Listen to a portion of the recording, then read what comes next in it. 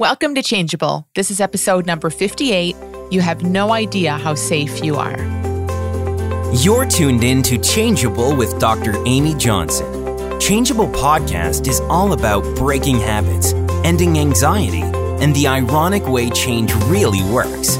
So sit back, relax, and enjoy the show. Hey there, welcome back to Changeable. Several years ago, probably 4 or 5 years ago, I was outside on our deck around our little fire pit. It was around 4th of July, and my little dog Buddha, who many of you know from being in the background of many, many calls and videos, she died in May, but little Buddha was sitting on my lap, and because it was close to 4th of July, and my neighborhood is fire crazy, apparently, there's just fireworks like nuts. It might have been 4th of July, I don't know. But we're sitting around the fire and there's just, loud sounds. And as dogs get, she was terrified. Little Buddha, weighed 5 pounds, was like digging herself into my lap.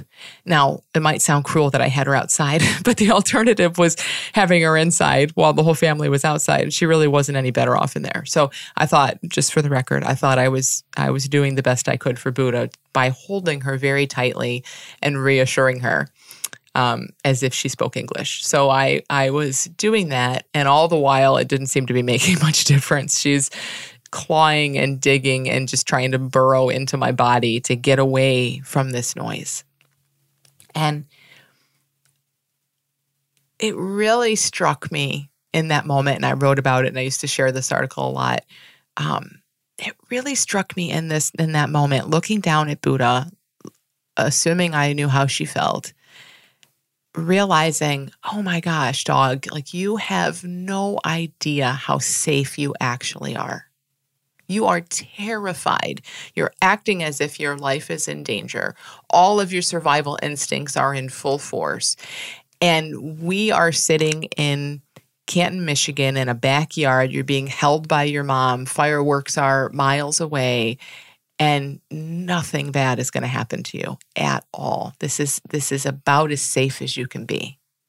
And she just didn't know it, didn't feel it. That was not her experience. But it struck me as kind of a metaphor for how we are, where we have no idea how safe we really are because our experience is like fireworks in our own heads. We're like these scared dogs afraid of fireworks that can't possibly hurt us.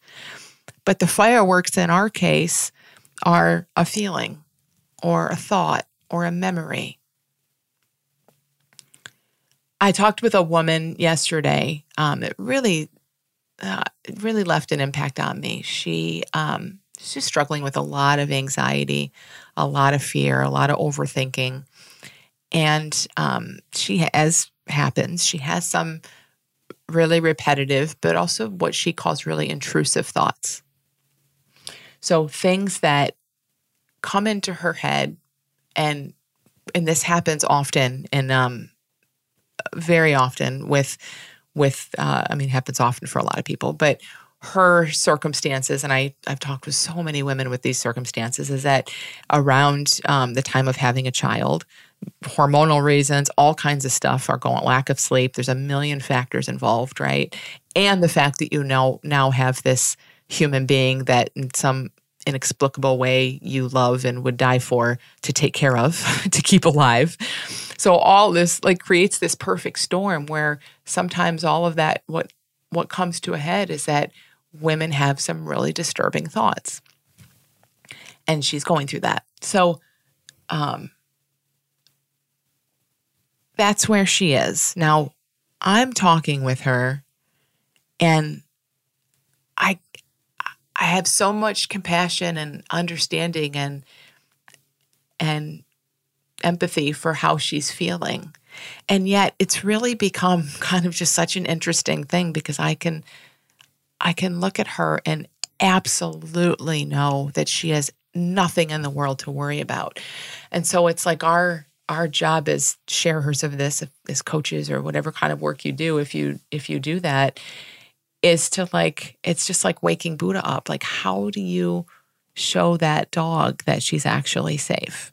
How do I show this woman that all of this stuff in her head means absolutely nothing about her life, her ability to be a mom, her child, none of that, not at all. And it's really interesting because the reasons that she would cite and that people, almost all people will cite to be afraid of their experience are kind of ironic. So for example, I don't remember how it went exactly, but I probably asked her a question like, why is that thought, if that thought is so shocking to you, so let's say she has a thought about hurting her child, super common, by the way, means nothing. Let's say she has a thought about hurting her child and it shocks her and it scares her and she hates it and she starts living in fear of it. Isn't it interesting that just the fact that we call that an intrusive thought, like what is it intruding on? If something intrudes, like you wouldn't call your stomach intrusive. It feels like part of you, right? A thought like that clearly does not feel like part of you. That's why we call it intrusive. It isn't you. It isn't yours. It's not coming from you. It is an intruder. That means it is separate. It is outside. It is something else. Now, please don't hang on my language because I know we're all one, but I'm just talking in English here. So that's the way it feels, right? Like this thought feels like it comes in from somewhere else and now it's haunting us. And what if we take it seriously? To me, now again, I've been through this, so I understand that side of it. But right now looking at it, it's really kind of ironic because it's like, hey, that should kind of be your sign, shouldn't it?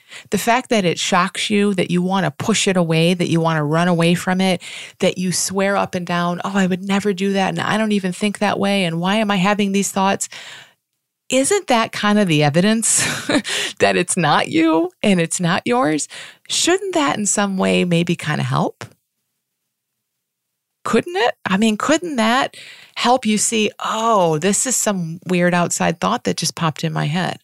Now, again, I get it. It's about you and your child, and it's full of imagery and more thoughts related to it and a horrible feeling and all of that. So I get how the illusion works and why we get caught up in it. But I really want to challenge us to kind of look at it in this other way. The fact that we say intrusive thought, oh no, I kind of think that could work to our advantage in really seeing what's going on. It's the same with a lot of other things. And again, a lot of these are related to things that I talked about with her yesterday and things around like, hormonal changes. But when I'm really tired and my hormones are out of whack, my mind does all kinds of crazy stuff. And this isn't just about pregnancy, by the way. I mean, any of us, we just get tired, we get hangry, we get whatever we get. And yeah, our minds go a little out of whack. They say some different things perhaps. But I don't know. I look at that and think, well, isn't that kind of like the perfect condition for like seeing that it's not yours? You have no sleep. Your hormones are out of whack. You're hangry, whatever. Why would you trust that? That's not you. That's not coming from you. Like it almost just gives you the perfect thing to pin all these thoughts on. Oh, that's just what I think sometimes. Weird stuff pops in my head when I'm hungry. Weird stuff pops in my head when I'm sleep deprived. Of course it does. It does for all of us. But we take it the opposite way. Rather than seeing like, oh, it's just down to that, I'm not going to worry about it. We think, oh my gosh, I can't let myself get too tired. I have to get my hormones in check. I can't handle this stuff. And it's so interesting because that's how this cycle grows, where we become more and more afraid of experience that is totally safe, totally innocent, totally not personal, not meaningful. There are many things like this when people, another one is then when our thinking is really repetitive and we use that as justification for how true and real it must be. Yeah, but I think this all the time. It's constantly in my head. And I say, again, understanding that side of it, but I look at that and say, yeah, doesn't that kind of clue you into the fact that it's just a machine? That it's just your brain on repeat? I mean, true wisdom isn't going to act like a 2-year-old that's begging for something and saying the same thing over and over and over again. That doesn't make sense. A brain would. A machine would do that. Something you actually want to trust and listen to wouldn't do that. So, the fact that we feel horrible, that's a huge one, right? As soon as you start to feel tight, closed, restrictive, horrible, anxious, as soon as you notice the speed of your mind increasing, that's when you don't want to take that stuff so seriously. That's when you know, okay, this is not me. This is time to lay low and not jump into any of that. But that's the exact opposite of what we do. So talking with this wonderful woman, she was so sweet and so wants help, so wants to see this differently.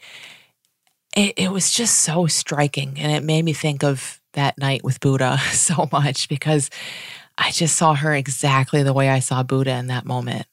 You have no idea how safe you are, how meaningless and just how robotic these thoughts are. And if you did, and I think I told her this, if you could see, I know you can't. I don't know how to get you to. I know you will at some point, but I don't know how to make you see it this way. But if you could see it this way, if you could see the truth of what's going on, if you could see it's just your mind throwing out some thoughts from out of nowhere, that the fact that they're so intrusive to you shows you don't have to worry about those. Those aren't yours. You're not going to do anything with them.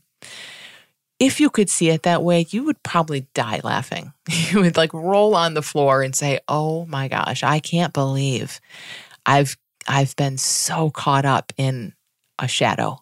I've been so afraid of a shadow on the wall. And as I say that, I've been there. I'm afraid of shadows too. We all are. It's just how we work. So I don't mean to make you feel bad, and I don't want you to use this against yourself in any way. But I do want to say it in an extreme way like that, because sometimes that really wakes us up. As I was talking with her yesterday, I was thinking a couple nights prior, I had just I have really crazy dreams anyway, but I had the craziest dream, and I was like, I won't go into it because it's really fun to talk about your own dreams, but it's so boring to hear other people's dreams. So I was about to tell you, but I won't go into it on the podcast. But it was a wacky dream. And I woke up and was still feeling it, feeling all the emotions of it and all that as happens, right? But it just started to kind of fade. I knew it was a dream, If we could really see, and I mean really, really see, that our intrusive thoughts, our daytime thinking, our repetitive stuff is no different than what comes to us when we're dreaming. Really sit with that for a minute. And my husband and I always joke about how people use the word literally way incorrectly. I'm literally starving to death. No, you're not. You're hungry. But so I'm not going to use literally incorrectly, but I will say it's almost literally the same. That the way our mind just goes out and creates things, fantasizes about things, imagines things, brings up old memories and then recreates them of things. The way our mind has these thoughts that we call intrusive and that we worry about and that our mind repeats over and over again and that make no sense to us when our eyes are open and we're awake is almost literally like what happens when our mind does that when we're asleep. And look at how much easier it is to get over a dream or a nightmare than it is to see that about our waking daytime thoughts. The only difference, as far as I can see in the two, is that in the waking daytime hours, we're a little smarter. Our conscious mind is alert and is filling in blanks and just making that whole story feel way more personal and way more believable. We're also bombarded with all this sensory information of things around us. And so that just all gets folded into the story. So it looks so much more real and personal. But aside from that, it's the same process happening. It's also the same process, by the way, of what happens when we read a really good book or we watch a really good movie. That's just someone else's fantasy. Whether it's our fantasy or someone else's fantasy that they made into a book or movie, it's still made up thought. We're okay with that. We love to have those emotions and we just let them go because we have a different theory about them. We don't think they're making us unsafe. We say, oh, that was just a dream. That was just a nightmare. That was just a book. That was just a movie. What if it's just like that when you are having these thoughts that scare you, even when you're awake and your eyes are open? What it really comes down to, I think, is seeing that our experience is not as it appears. It absolutely appears as if our thoughts are about us. They're telling us information about life. They're telling us about our past and our future. It absolutely appears as if we're all separate individual little beings and there's no real connection. All kinds of things appear a certain way. It 100% appeared to me to appear to Buddha that her life was in danger when the fireworks were going off. So we can accept that, yes, things appear that way. Things appear the way they appear. And there's a lot of similarity in that. We have shared theories and shared beliefs about how life works and how things appear to all of us. And what if things are not as they appear? What if, despite how you feel, you're okay? Despite how you feel, how scary, how personal, how real, how true something seems to be, when it comes with all of that stuff, when it comes with high anxiety and you're a wreck and you don't know what to do and all of that, that is your psychology. That is the appearance of things that we'll all get caught up in. But knowing that you're just caught up in the illusion, you're caught up in the appearance of things, and there's a whole other world beyond it, total game changer. You are so much safer than you think. Always, always. And if we could really see, I can't either, trust me, but I can see it in others a little. Like if we could really see what's going on in our experience and how afraid we are of what's essentially just so safe and so impersonal, I think we'd all roll on the floor laughing. It's the cosmic joke. It's almost that time again. The next 6-week course of the Little School of Big Change begins September 23rd. And that means that the 4-part Change That Sticks video series is also about to begin. Change That Sticks is released in the lead up to the school opening each time the school opens. Now, I should tell you, these videos are about 20 to 30 minutes long each, and they really go into stuff. So put the 4 together and you practically have a full-length movie that goes into how we've been taught to change and why that change doesn't last, how it's not your fault that you've tried everything. You've all tried a million things that just don't go deep enough, don't last long enough, don't really get to the root of the issue. And we're all walking around beating ourselves up because our change attempts didn't work. Well, you'll see why in these videos. You'll also be pointed toward a new place to look. You'll see more about this new paradigm and you'll see how it's helped others. You'll hear it from them directly with all kinds of different issues and obstacles and things they're up against. So go to thechangeseries.com to sign up so that you'll receive the first video when it's released on September 12th, 2019. You'll get videos sent to you roughly every other day until you've seen all 4 of them. So again, that's thechangeseries.com to sign up, and on September 12th, you'll get video 1.